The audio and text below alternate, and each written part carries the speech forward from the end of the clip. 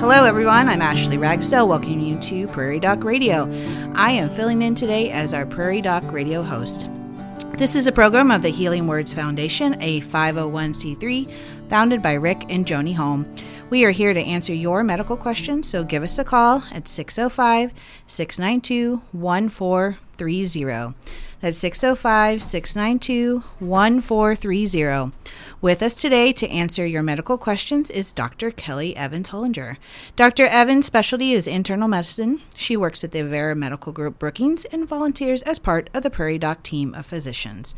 Good morning, Dr. Evans. Good morning, Ashley. I feel like I'm glad that all of the hugely negative temperatures are done. Yes. But I also hate that the amount of snow that is being tracked into my house currently.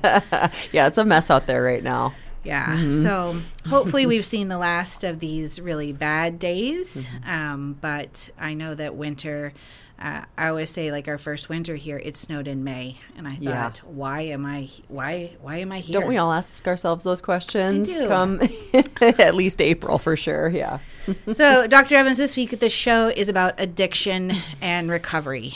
Let's just start at the very basics. What is addiction? Yeah, I think we will probably spend some time on the show just kind of defining terms that we're talking about, because there's ways that we use this just in, normal speak that maybe are different than how we would use these terms medically. So obviously when we're talking about, I'll use the wider term of substance use disorders, and that can apply to any substance that is brain altering. It's probably the most common thing we see around here would be alcohol, but other drugs as well. There's a wide spectrum, and there's normal substance, quote, normal substance use of alcohol and other things that are not necessarily addiction, right? Addiction really by definition requires that substance use to be impacting other areas of a person's life. So when a person is neglecting responsibilities to their family or their job, or, prioritizing the use of that substance in some ways over those things that we would typically sort of keep as most important in our lives, that's when we would maybe call it addiction. How, and this is kind of a very broad question, how does someone become addicted? Yeah, I mean, I think there's a lot at play, and we don't necessarily understand why some people are susceptible to this and some people are not, right? I mean, there are some people who can use excessive amounts of alcohol, for example, and not sort of get over that that hump that would be addiction and sort of dependence on their drug of choice, and then some people that do. And so there's probably both genetic and environmental factors that affect that susceptibility. But I would say it's not just one thing, but probably there are reasons that person A and person B have different susceptibilities that we are still trying to understand more about. So I'm interested to hear what our addiction specialist, Dr. Anand, has to say about a question like that. Well, I was reading some statistics when it came to addiction and recovery, and the CDC said it's estimated 1 in 10 people are either affected by some form of addiction or it's in their house somewhere. Mm-hmm. That's a really big number. It is, and we want to talk. We're talking about this today and on the show tomorrow in sort of medical terms, but it's really difficult to separate this issue from just the human experience otherwise, right? Like addiction, by its very definition, affects how a person behaves and interacts with the rest of their life, and so it really it's hard for the especially a family member or friend that's affected by that to see it fully as a medical thing, because it really affects who that person is as a person as that disorder alters their brain. Let's go to our first break here, and we thank you for listening to Prairie Doc Radio on KBRK and on our podcast. Give us a call now at 605-692-1430 with any medical questions you would like for us to address. Again, that number is 605-692-1430. We will return following this informative message from Avera Medical Group. Frostbite is a type of injury caused by freezing. It leads to a loss of feeling and color in the areas it affects, usually extremities, such as the nose, ears, cheeks, chin, fingers, and toes. Frostbite can permanently damage the body, and severe cases can lead to amputation. Frostbite should be checked by a healthcare provider. Call 697-9500 to see your provider at the Avera Medical Group Brookings.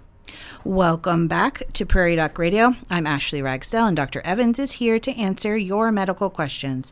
Give us a call with your questions at 605-692-1430. Dr. Evans, we had a question come in here. How many doctors at the Brookings Clinic can give cortisone shots?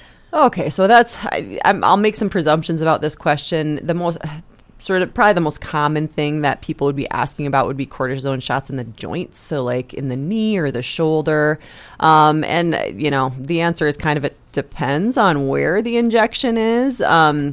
We do have full-time orthopedics now. So Dr. Dreesender, I don't recall. Yep, he was on the show here before, yeah. Right. So the orthopedists do a large percentage of those joint injections anymore. I couldn't say. If I had to guess, I would guess there's maybe 3 or 5 primary care docs who are able to do some of those joint injections in our clinic. For example, I used to do knee and shoulder injections when I first started. I did a lot of those in residency. Then when we got orthopedics, it became so uncommon for me to need to do it that I hardly ever do it anymore. And honestly, I tell my patients, like, could I do it? Yeah, in a pinch, but I'm doing so few of them now that probably you want someone who's doing it more often than me to do it. So it might be a little bit in flux just based on sort of the specialty coverage that we've had. Could you call over to the clinic and they would know who does that? Yes. Yep. Absolutely. So, you can either talk to your primary about it and ask them if they're able to do it, or you should be able to get an answer from someone at the clinic by phone too. Sure. Yeah. So easy thing just to call over there and see who does it. Easy enough to get sorted out. Mm-hmm. So if we move back to addiction, treatment. Addiction is a lot of things, right? I know that it's easy to think about it as alcohol and drug, just because that's kind of what's talked about most. Sure. But treatment for addiction, if we pivot to just alcohol. Yeah. So, it's interesting as we sort of evolve our understanding of addiction, and a lot of evolution has happened, right, in the last 10 to 20 years of what this is. We do have effective medical treatments. I would say when it comes to addiction and substance use disorders, the most effective treatment is doing more than just medical treatment, right? Sure. Like counseling and focusing on some of the underlying factors that might push a given person to relapse are extremely important. So I would never recommend not doing counseling. That being said, not everybody is sort of ready to jump in and do that. So sometimes it's very dependent on how the patient sort of wants this to go. So when it comes to alcohol use disorders, we do have some effective treatments that help reduce alcohol use. Back when I was a student, like the best that we had was an old medication called disulfiram, or Antabuse is the old name for it. And that's the pill that you take a few times a day. And if you've taken the pill and then you go drink, it will make you ill, nauseous, and vomit. So it's kind of a deterrent that way. That being said, if you just decide that morning, well, I'm not going to take this pill, then it does nothing, right? You have to make that decision. Yeah, you have to make that decision every day. And so not always that effective, especially in the long term. We have things that are more effective now. So we kind of have a couple of choices. The one that I use most often in my patients who want to address alcohol use disorders is one called naltrexone. And interestingly, naltrexone actually was developed first as it's sort of an opioid antagonist, meaning it blocks some of those receptors. But in alcohol use disorders, it seems to reduce the amount of alcohol use. So it may not, I tell my patients, it may not make you stop drinking entirely, but it kind of takes the binge drinking factor out of it. So what my patients who've had success with that medication tell me is, it's so crazy. I went and I drank my first beer, and normally that would lead to me drinking 12 beers. but I just didn't want to go back for the Have second or another third one.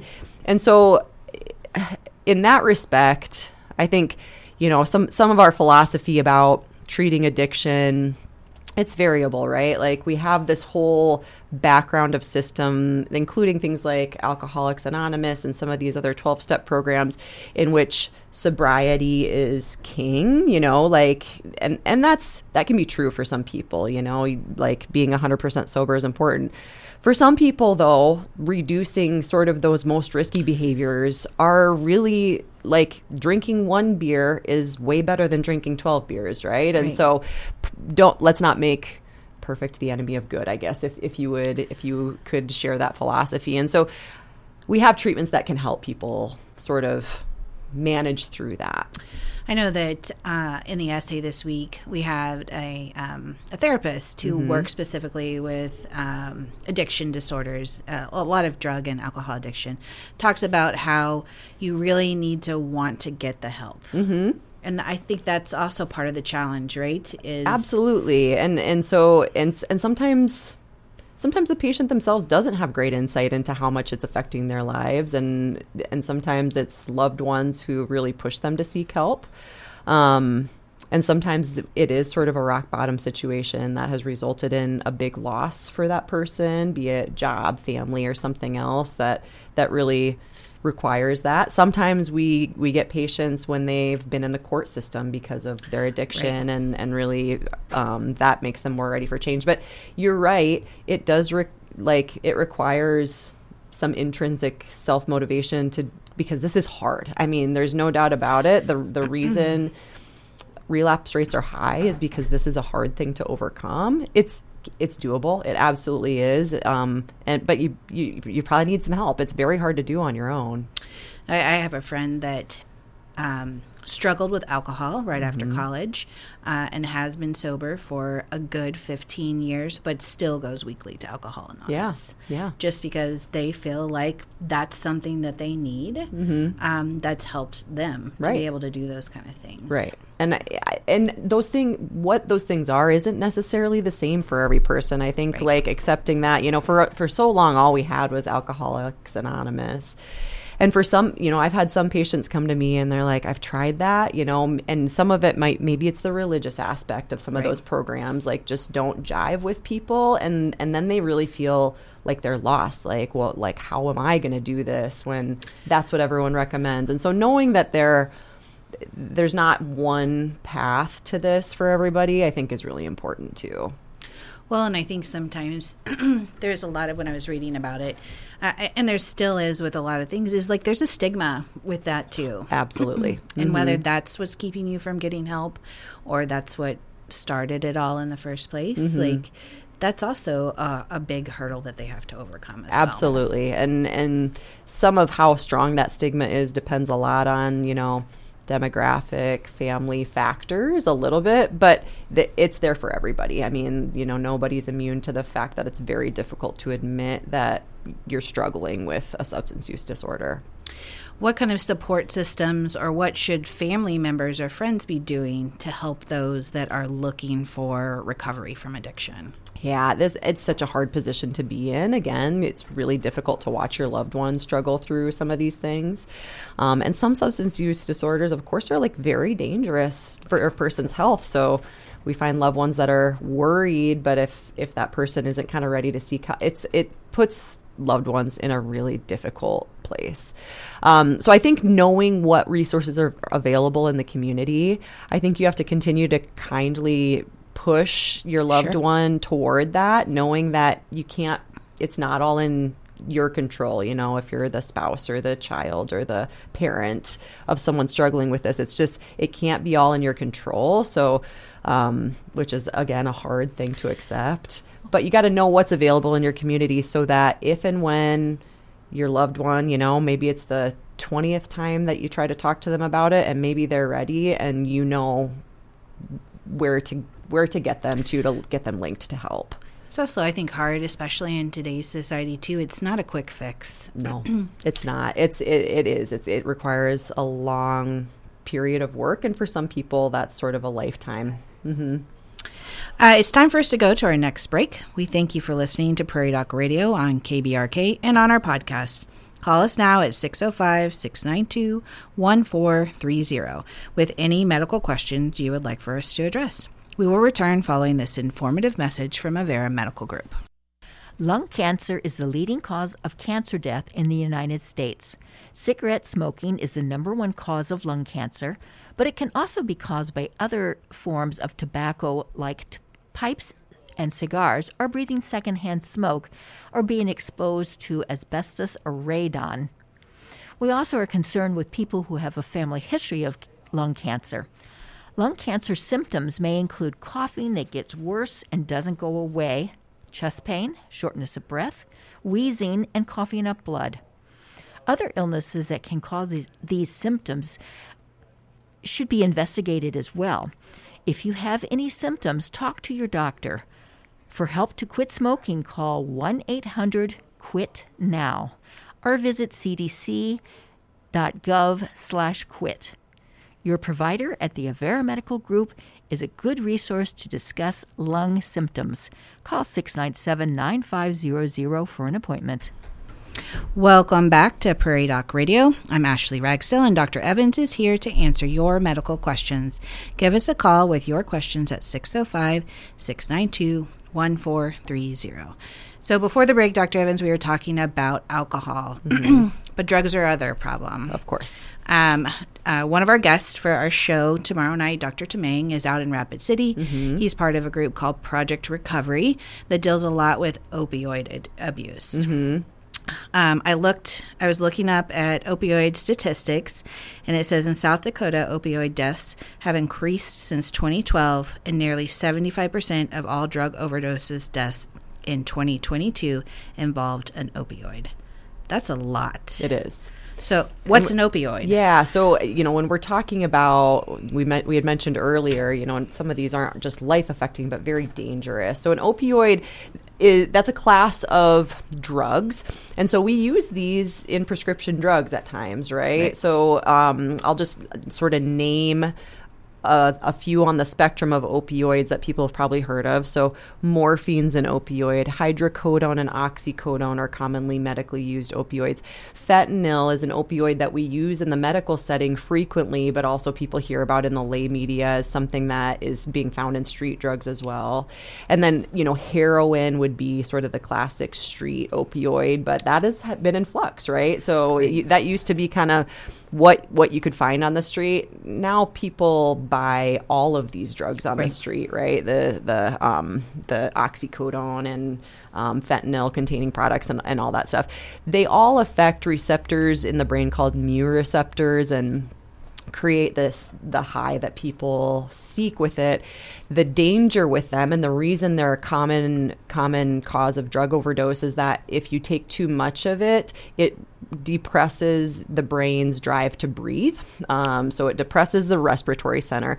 People stop breathing or slow their breathing enough that they die of respiratory failure while they're asleep, basically. This risk is greatly increased if you use it with another class of drugs called benzodiazepines. So these are other drugs that we, again, use medically, but also you can find on the street. So drugs like lorazepam or Ativan, alprazolam or Xanax, clonazepam or Klonopin, Valium. That's that class of drugs that, again, we are kind of older drugs that we use for anxiety or sedation. If you pair that up with an opioid, they both have the same effect. And so it especially for patients who get prescribed both of those medications concurrently, that risk really goes up. I also read there's I think it was the federal government had a lawsuit out against opioid manufacturers, just the amount of that they were pushing out there. And South Dakota is one of the states that's receiving a benefit from that. But one of the labs out in Rapid City that one of the crime labs that test for drugs in their systems, and said there's a 250% increase in fentanyl that they're testing. People are testing positive for. Yeah. Are people just making these drugs? Are they prescription drugs? Yeah, so probably the drugs that we're talking about testing are samples that they get sort of from street samples. Sure. And so fentanyl fentanyl is unique in that it's very potent. So when we prescribe it in the medical setting, for example, like if I prescribe because of post-operative pain or something like that, and we prescribe a lot less of that stuff now than we did 20 years ago, as you're talking about, sort of when some of these drugs came out, they got pushed a lot harder. That being said, the dosing for fentanyl is like hundreds of times lower than it is for oxycodone, hydrocodone. So it takes a speck of fentanyl to have a very potent effect, which is why it's very dangerous when it's in street drugs. And while, you know, as we talk about that, what people might see things in the media and stuff are things about, you know, I would say the global effort at harm reduction. So for patients who are actively using opioids, what can we do to reduce their risk of death, you know, at that time? So one of those is things like fentanyl testing. So fentanyl testing strips are things that some states sort of, you know, state governments are struggling with, like how to make these things legal so that, you know, we know that people are out there using drugs. How do we reduce their risk of death when they're in these risky times? And so watching for fentanyl in products would be one of those ways. What about recovery from opioids? I know that's a big deal for Dr. Tamang's Project Recovery. And I think the article talked about they are seeing 500 or so people every 2 weeks. Like, what are we? So the need is there. Yes. I mean, like whether we see it or not in our day-to-day lives, there are a lot of people out there struggling with that. And so you're right. The spectrum is wide on like how people get addicted to opioids, and it, you know, we'll move beyond that to address your question. The good news is that we actually have really effective treatments for this right now. So, you know, years ago, all we had, you may have heard of methadone clinics. So I trained in Denver, Colorado. So in big cities, you'll still see methadone clinics where people who have enrolled in the program to try and get off opioids go every day. You have to go to a window every day, check in, get your dose of methadone and take it. So it requires a lot. Like you have to physically be at the methadone clinic every day, 7 days a week, 365 days a year to get your treatment. And that's effective. Methadone is also an opioid. It's long acting, and for various reasons, it helps people wean off. Exactly. Get off of the street drugs. What we're using now and what I think Dr. Tamang does a lot of is medication called buprenorphine is the generic name. Suboxone is one of the trade names for it. Basically, these are drugs that sort of partially activate that mu receptor and sort of decrease that sort of physical need to seek opioids. It's a pill that you take every day, so you can prescribe it in 30-day increments, and people take it like a normal medication. And it's very effective, very, very effective for something that otherwise is very hard to help people get off of. And part of the reason is that opioid withdrawal is extremely uncomfortable. It's a very unpleasant thing to go through. Well, and I think for, you know, opioids in general, like we think of drug addicts as a certain way, right? We're thinking inner city problems, that kind of thing. But this is something that affects our small rural towns. 100%. And is, quite frankly, like it's a problem in South Dakota. How do we address this type of issue? Yeah, I think what most people would say is we have to make treatment more accessible, because you're right. Like, we can't make treatment only accessible in our big city hubs, right? Like then we miss so many people who could benefit from help. So part of that is it's changing now. When buprenorphine first came out, it required a special certification. Like I couldn't prescribe buprenorphine up until just the last year. So that has changed in its FDA designation. And so the hope is that ability to seek someone who can help you with that will become more widespread. But again, ideally it's multidisciplinary, right? We have drug counselors and people helping with other aspects of that person's life, but there won't be such a big barrier to the medical assisted treatment as well. It's time for us to go for our final break. We thank you for listening to Prairie Doc Radio on KBRK and on our podcast. We have just a few minutes left for you to call in with your questions at 605-692-1430. We will return following this informative message from Avera Medical Group. Did you know that someone in the United States has a heart attack every 40 seconds? A heart attack happens when a part of the heart muscle doesn't get enough blood. You might hear a heart attack called an MI, or myocardial infarction. The more time that passes without treatment to restore blood flow, the greater the damage to the heart muscle. If you have pain in your chest, call for help. This message is brought to you by the Avera Medical Group Brookings, 697-9500. Welcome back to Prairie Doc Radio. I'm Ashley Ragsdale, and Dr. Evans is here to answer our medical questions. So our show tomorrow, we have a doctor from Rapid City that does a lot of opioid, but Dr. Anand does a lot of the hard work as well, where we're talking about therapy and counseling and stuff like that. Why is that important? Yeah, so I mean, I think it's important for a couple of reasons. One is that, of course, for most people who have struggled with addiction and are trying to have that treated, that behavior has infiltrated every piece of your life, right? Like your work and family life has changed to evolve around how do you still sort of fulfill the need for whatever substance it is. So not changing the other aspects of your life puts you at risk for not being successful in the long term. And I would also say, you know, the essay that that counselor wrote for us this week, which I loved, talked a lot about sort of having to change your environment to be successful, right? Like change your playground, she said. Yeah, that's exactly right. I mean, a lot of people who are struggling with addiction might even go into an inpatient setting for a 30 or 90-day treatment program. Do we have those here in South Dakota? Yes. And maybe we can talk to Dr. Anand about what those are tomorrow. But if you come out of that 30-day program and go right back to the exact same environment, the reality is a lot of people relapse. And so using those counselors and to help sort of guide how can I change and adapt the structure of my life to help that not be a part of it, or help that temptation not be a part of it, is important. So we're talking about habits, right? Right. And like and this works for any sort of addiction, whether it's gambling addiction or drugs, alcohol, or anything. It's finding a way to break that habit, which is hard. It's hard for the most basic things, right? The most basic and less harmful things. So, and then you throw into the mix that, you know, addiction really makes your brain think about that substance all the time for some people. You know, that's very hard.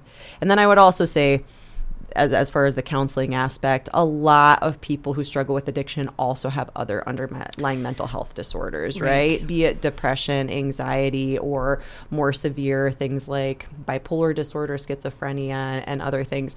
And if we're not treating those things, then we are not going to do that patient the best service, and they'll be at risk for sort of finding ways to sort of soothe and self-medicate that they have access to. I have a friend whose older brother did some LSD in college that affected him to have eventually schizophrenia, and like still struggles with all of those things because of like it just is kind of a never-ending cycle for him. Yeah. So yeah.